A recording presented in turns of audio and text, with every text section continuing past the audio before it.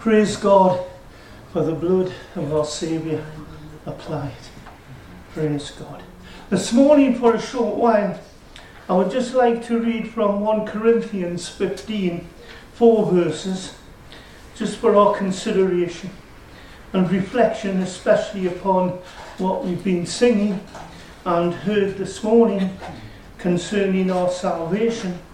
1 Corinthians 15, verses 1 to 4. Moreover, brethren, I declare to you the gospel which I preached to you, which also you received, and in which you stand, by which also you are saved, if you hold fast the word which is preached to you, unless you believed in vain. For I delivered to you first of all that which also I received, that Christ died for our sins, according to the Scriptures, and that he was buried, and that he rose again the third day, according to the Scriptures, of God's precious word. Amen. The gospel then, praise God, is good news. Good news. A powerful and life-changing message for today. For in Romans 1:16, Paul states a vital, important, fundamental, great truth of all. It's life-changing. The message, the gospel, is the power of God unto salvation. The only way out of sin, of darkness, of depression, of an awful situation, into a place of marvellous light. That is the good news, what the gospel means. Salvation to all and everyone who believes. And that's the excitement, the delight, and the knowledge of our salvation in him. Now everyone loves to hear and benefit from, of course, good news. Isn't that right? It's great when you get good news. A baby's been born, a special addition to the family, a little individual themselves, and everybody's around and delightful for the parents and grandparents and everybody concerned. There's other kinds of delightful news. Somebody that gets married, praise God, and you're invited to the ceremony or any great event that celebrates something marvellous that you can share with someone that wants to share with you. And that's the important thing, sharing together. And do we not need good news today? Why? Well, we only know too well. In the midst of a sinful, sadly dishonest society which we live in, even in times of tragedy, which we all go through and we have to face, there's also news that isn't helpful in any respect. There's failures, there's disasters, there's even death, which has all the opposite of good news. But it hasn't in Christ Jesus our Lord and Saviour. It's just the opposite. It's completely opposite. It's new life in him. And when we look, we haven't far to go, have we? When we look at our nation, sadly, the way it is, our government, or really any government for that matter, but the government that's in at the minute, look at it. If you think about it, I mean, I've lived, 70 odd years. And I've seen changes in society. And some of you maybe have lived longer and you've seen all of this. But it has never been for the good. Never has. There seems to be a degeneration because of sin, especially in different generations. It doesn't seem to get better. It's just the way things are. You see, morally there's a deficiency. The moral character and fibre, to me, has gone out of society where people are responsible for other people. We elect people on our behalf to do the things that are going to be right. Sadly, because of sin and selfishness and other factors, it doesn't seem to go that way. Everything is in turmoil in one sense. You see, people are just crying out for some good news. They want to see something that's beneficial. They want to see something to build upon. We want to see in our land and truth and honesty re-established again. Listen, it is the only way that we can establish and get to right principles, and that we'll find in salvation, which we read about the good news of the gospel of our Lord and Saviour, Jesus Christ.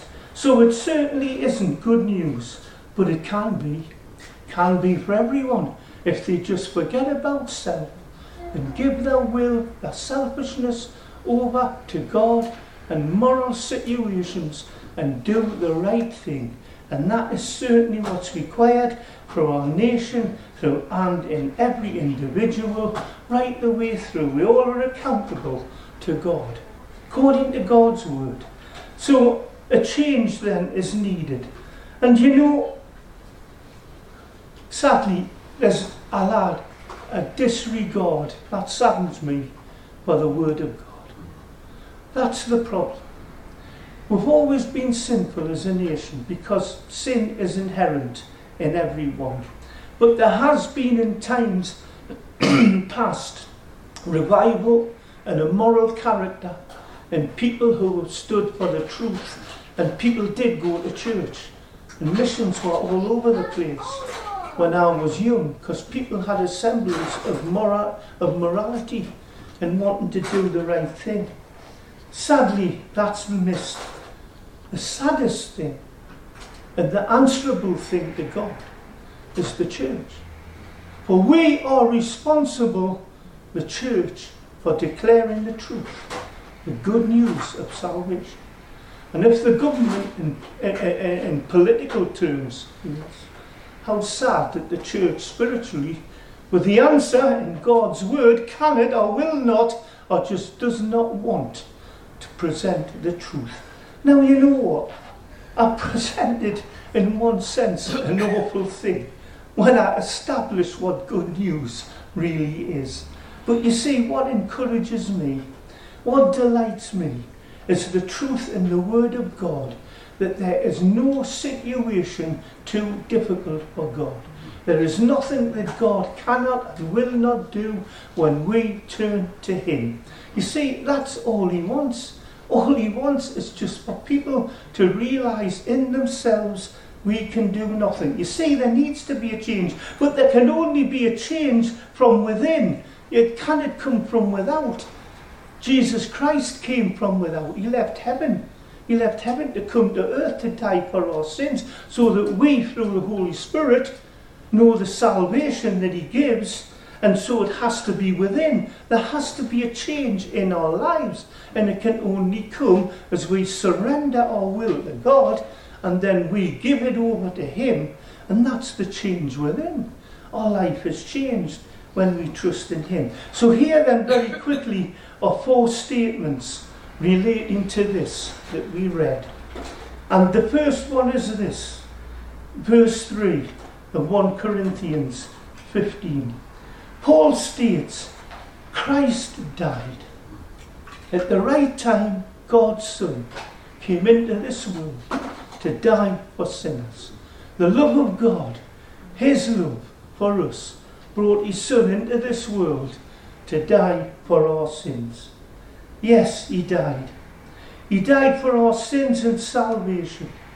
You see, verse 3 reads, first of all, that which also I received, that Christ died for our sins according to the Scriptures, or according to God's word.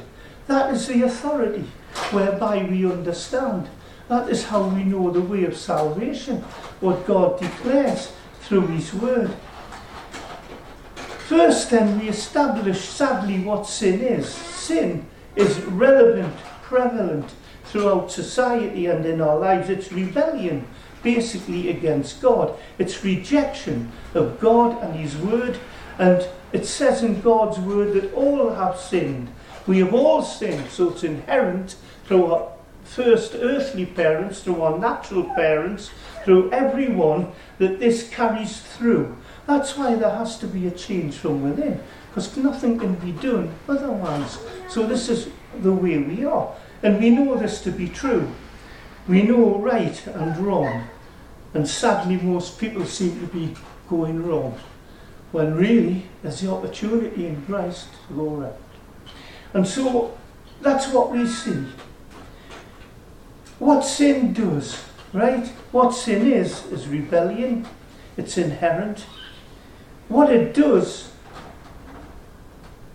it is a life, sadly, of selfishness. It really does.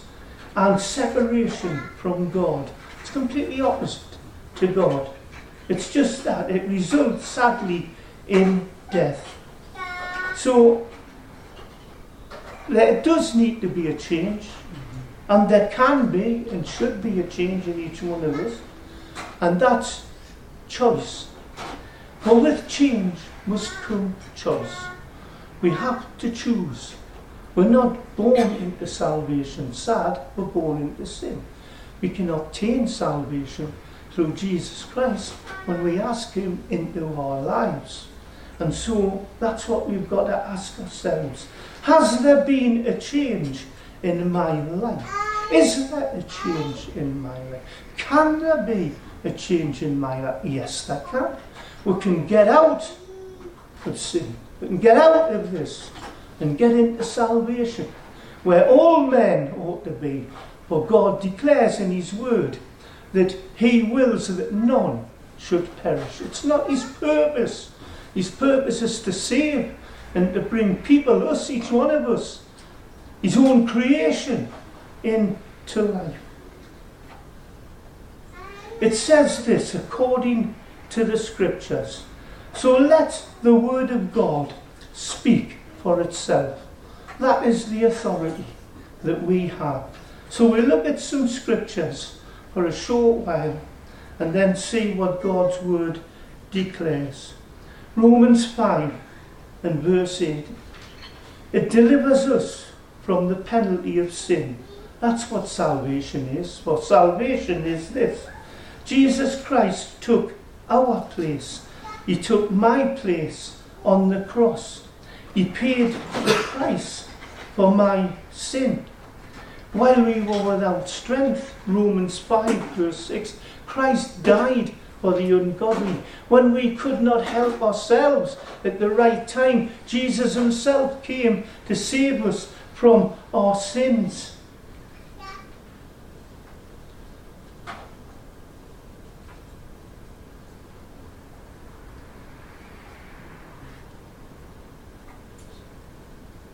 He paid that price. He died that we may live. What great love is this? Marvellous love that saves a sinner from sin. And it's for us. That's our salvation. He took our place. We deserved that. God's word declared, the soul that sinneth shall die. But the promise of God was sure that his Son would come to save all men from sin. Which he has, which he did, which he does now, which he does still, which he'll ever do, because until he comes again, there's opportunity for all of us to believe. And we've got to believe that he is the Saviour, our Saviour, and can be. It's so important to get out of sin and out of the state of this world. So then, not only was Christ buried, not only did Christ die, it tells us in verse 4 that Christ was buried. He did die. That's the evidence. He died and rose again, yes. But he died for to crucify and bury self. And that's what we've got to do. We've got to bury the old self that we have. We've got to get rid of that. We've got to have the new life which comes in and through Jesus Christ. You see, Romans 6 and verse 11, as we read, as I said, let Scripture speak for itself. Likewise, you also reckon yourselves to be dead indeed to sin, but alive, praise God, to God in Christ Jesus our Lord. Buried with him, buried the old life, buried the things of no value, got rid of all that which held us back, trusting in him.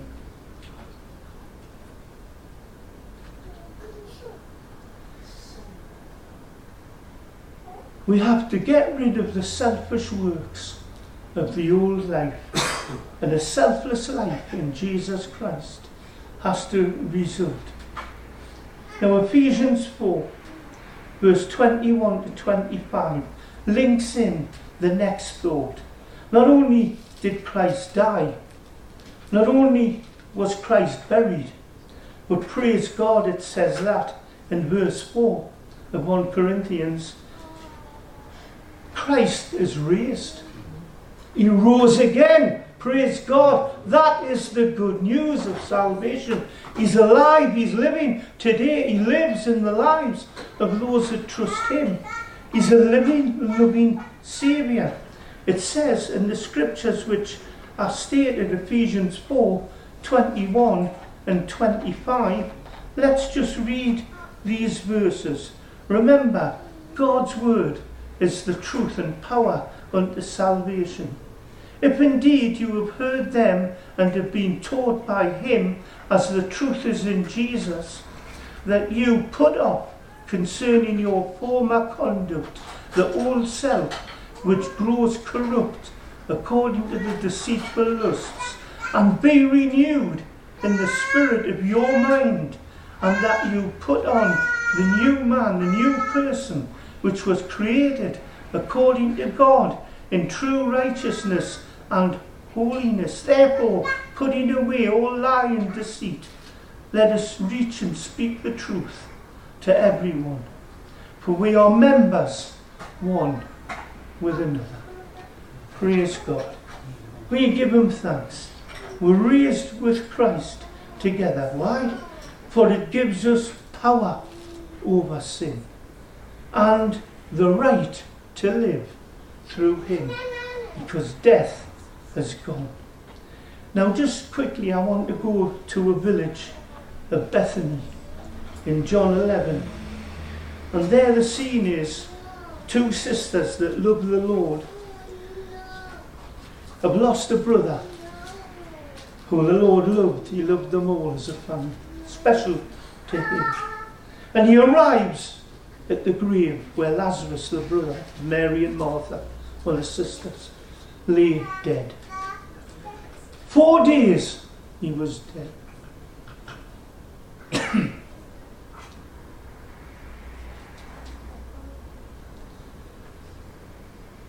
What a situation arises. Martha goes to see Jesus, and Jesus gives her a most marvellous truth, a truth that we always give thanks for. He said to Martha concerning Lazarus was going to rise. He was going to raise him, and he did, from the dead.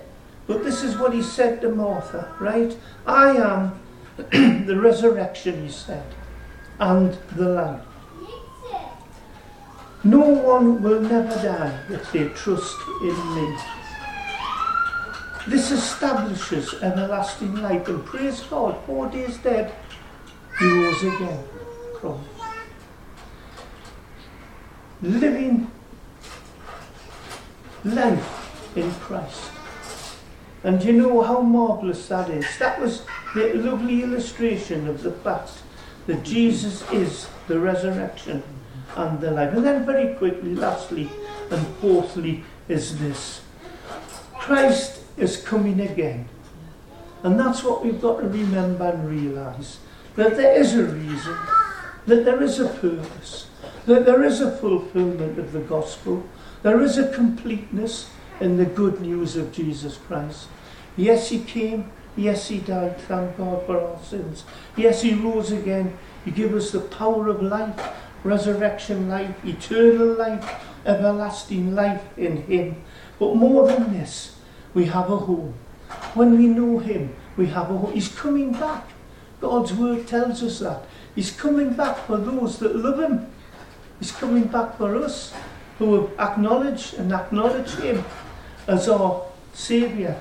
And this will deliver us, thank God, from the presence of sin. It's a completion of the gospel, of the good news.